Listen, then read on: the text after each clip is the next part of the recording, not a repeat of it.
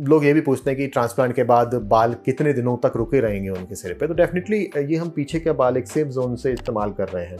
यहाँ के बाल जनरली 50-60 साल तक इसमें एजिंग का इफेक्ट नहीं आता, इसमें एंडोजेनिक एलोपेशिया वाला इफेक्ट नहीं आता, मिनिएचराइजेशन नहीं होता, बालों की जड़ मोटी ही रहती है। तो उतने टाइम तक ये आगे भी ये मोटे लगे रहेंगे।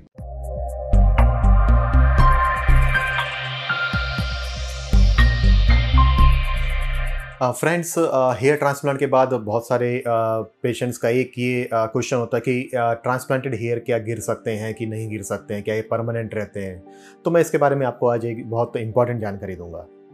नमस्कार दोस्तों, मैं doctor Gaurav Garg, dermatologist, trichologist and hair transplant surgeon at derma life skin and hair clinic, green park, new Delhi.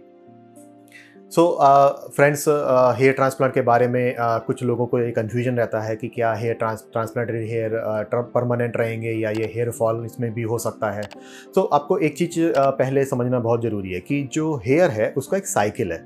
मतलब साइकिल से मतलब है कि ये कुछ टाइम तक ग्रो करता है, फिर ये रुक जाता है, शेड हो जाता है और फिर रूट से फिर नया बाल निकल के आता है। इसको आप ऐसा समझिए कि जनरली लेडीज़ में ये एक हमेशा कंप्लेंट रहती है कि उनके बाल लंबे नहीं होते हैं। उनका कहना है कि उनकी फ्रेंड के बाल तो बहुत लंबे हैं, मेरे बाल तो उतने लंबे नहीं होते हैं। तो यदि किसी का जेनेटिकली हेयर का साइकिल 4 साल का है तो 4 साल तक बाल लंबा होता है, उसके बाद बाल झड़ जाता है और फिर नया बाल निकल के आता है जो कि अगले 4 साल तक लंबा होता है। यदि किसी का हेयर साइकिल 10 साल का है तो बाल 10 साल तक लंबा होगा, 10 साल लंबा होने के बाद वो रुक जाएगा, शेड हो जाएगा और फिर नया बाल निकल के आएगा। तो जेनेटिकली जिसके बालों की क्लॉक जितनी लंबी है उतना ही लंबा उसका बाल होता है। अब चूंकि हम हेयर ट्रांसप्लांट में पीछे से बाल निकालते हैं, यहाँ के बालों की रूट्स को निकाल के हम आगे सब रेसिपिएंट एरिया में लगाते हैं। तो यदि किसी के बाल 10 साल तक लंबे होने हैं तो लंबे होगा और वो फिर शेड होगा। तो ऑन एन एवरेज 10% बाल जो हैं हमारे सिर के वो शेडिंग फेज में रहते हैं। कभी भी 100% बाल ग्रोइंग फेज में नहीं रहते हैं, 90% बाल ही ग्रोइंग फेज में रहते हैं और 10% बाल हमेशा शेडिंग फेज में रहते हैं। तो ये जब हमने ट्रांसप्लांट करके हमने बालों को आगे लगा दिए तो जो बाल शेडिंग फेज में रहने वो शेडिंग फेज में रहेंगे। तो 10% बाल आपके शेड होंगे, मतलब 2-4 बाल आपको डेली दिखाई देंगे कि आगे से या पीछे से या जहाँ भी कहीं से बालों को झड़ना है तो वो उतना आपको शेडिंग फेज में दिखाई देते रहते हैं। तो बालों का झड़ना हेयर ट्रांसप्लांट के बाद एक नॉर्मल है।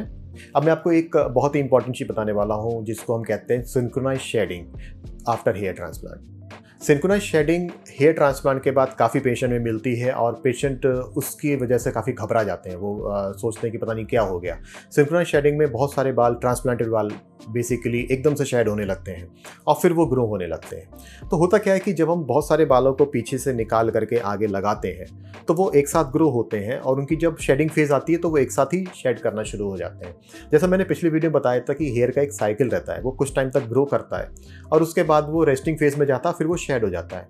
अब जब हम बहुत सारे बालों को पीछे से ट्रांसप्लांटेड एरिया से निकाल के आगे लगाते हैं तो उनकी बायोलॉजिकल क्लॉक एक साथ फिक्स हो जाती है, वो ग्रो भी करते हैं एक साथ और शेड भी हो जाते हैं। तो लोगों को लगता है कि उनके बाल अब लूज हो रहे हैं, वो अब गंजे होने वाले हैं फिर से, जबकि ऐसा नहीं होता है। रेगुलरली मिनॉक्सिल वगैरह लगाने के बाद 3-4 साल में वो जो सिंक्रोनाइजेशन है वो डिसिंक्रोनाइज हो जाता है और बालों का झड़ना जो है वो धीरे धीरे कम हो जाता है और आपके जो बाल हैं वो आपको लंबे समय तक सिर पे टिके हुए रहते हैं। एक लोग ये भी पूछते हैं कि ट्रांसप्लांट के बाद बाल कितने दिनों तक रुके रहेंगे उनके सिर पे। तो डेफिनेटली ये हम पीछे के बाल एक सेफ जोन से इस्तेमाल कर रहे हैं। यहाँ के बाल जनरली 50-60 साल तक इसमें एजिंग का इफेक्ट नहीं आता, इसमें एंडोजेनिक एलोपेशिया वाला इफेक्ट नहीं आता, मिनिएचराइजेशन नहीं होता, बालों की जड़ मोटी ही रहती है। तो उतने टाइम तक ये आगे भी ये मोटे लगे रहेंगे। पर हेयर शेडिंग एक नेचुरल प्रक्रिया है। हेयर शेडिंग मतलब कि अमूमन एट ए टाइम 10% बाल जो हैं सिर पे शेडिंग फेज में रहते हैं, तो उतने बाल झड़ेंगे भी और वो बाल धीरे धीरे निकल के भी आएंगे। तो इसमें घबराने वाली बात नहीं है। जो सिंक्रोनाइज शेडिंग है, सिंक्रोनाइजेशन जो है वो हेयर ट्रांसप्लांट के बाद 2-3 साल तक मिल सकता है, उसके बाद वो डिसिंक्रोनाइज हो जाता है। तो जिसकी वजह से कुछ टाइम के बाद जो अचानक से ज़्यादा हेयर फॉल होने वाली कंडीशन है वो ठीक हो जाती है और आपके बाल जो हैं फिर से नेचुरली सारे सिर के बाल एक फेज में आ जाते हैं और 10% बाल ही एट ए टाइम फिर झड़ते हैं। एक बहुत ही इंपॉर्टेंट क्वेश्चन लोग मुझसे पूछते हैं कि ये हेयर ट्रांसप्लांट के बाद बाल कितने दिनों तक उगेगा, क्या ये इसके जाने के चांसेस हैं कि नहीं हैं। सो फ्रेंड्स, इस वीडियो में मैं आपके साथ यही डिस्कस करूंगा कि ट्रांसप्लांट के बाद बाल कितने दिनों तक उगते हैं। यदि आपने ट्रांसप्लांट कराया है तो ये वीडियो आपके लिए बहुत ही इंपॉर्टेंट है। जब हम ट्रांसप्लांट करते हैं तो हम चूज़ करते हैं कि हमारा जो डोनर एरिया है वो कितना सेफ़ है और इसमें से हम सेफली कितने बाल निकाल सकते हैं। जितने ज़्यादा सेफ़ हम हेयर निकालेंगे पीछे से, जो कि ग्रोइंग फेज़ में, एनाजन फेज़ में है, और उनको हम आगे लगाएंगे, उतनी ज़्यादा वो ग्रोथ आएगी उनकी। यदि आपका डोनर एरिया 50 साल के आसपास वीक होने लगता है तो डेफिनेटली, क्योंकि यही बाल निकाल के आगे लगाए गए हैं, तो ये बाल भी वीक होने लगेंगे।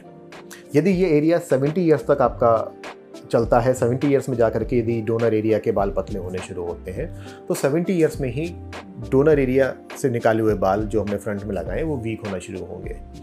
एक गलती क्या हो जाती है जो बहुत लोग करते हैं बाल निकालते समय, कि वो डेंजर जोन में जाकर के बाल निकालना शुरू कर देते हैं। डेंजर जोन मतलब कि नेक के नीचे वाला हिस्सा या सिर का जहाँ पे वर्ल ख़त्म हो रहा है उसके जस्ट नीचे वाला हिस्सा, वहाँ के बाल अनस्टेबल रहते हैं। वो वाले बाल यदि डॉक्टर निकाल के लगाते हैं तो वो ज़्यादा दिन नहीं चलते हैं, अगले 4-5 साल में वो बालों की शेडिंग हो सकती है। तो जितना सेफ एरिया से बाल यूज़ किया जाएगा, जितना लॉन्ग लास्टिंग बाल को निकाल करके हम लगाएंगे, उतने दिनों तक बाल ट्रांसप्लांट के बाद उगता रहता है।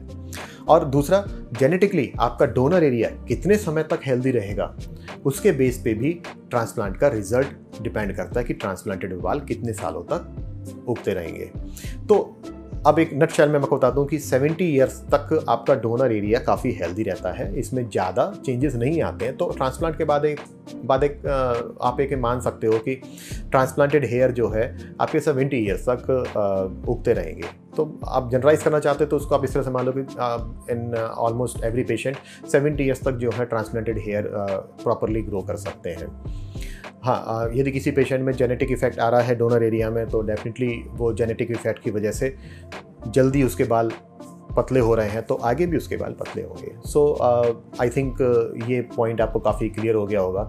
और जब भी आप ट्रांसप्लांट कराएंगे तो आपको इस बात की टेंशन नहीं रहेगी कि आपके बाल कितने समय तक उगने वाले हैं। Thank you very much for watching my video. और भी मैं आपके लिए वीडियोस बनाता रहूँगा। मेरे चैनल को सब्सक्राइब कीजिए, बेल आइकन पे बटन दबाइए ताकि आपको नोटिफिकेशन मेरे वीडियोस के बारे में टाइम टू टाइम जल्दी से जल्दी मिलती रहे। Thanks again.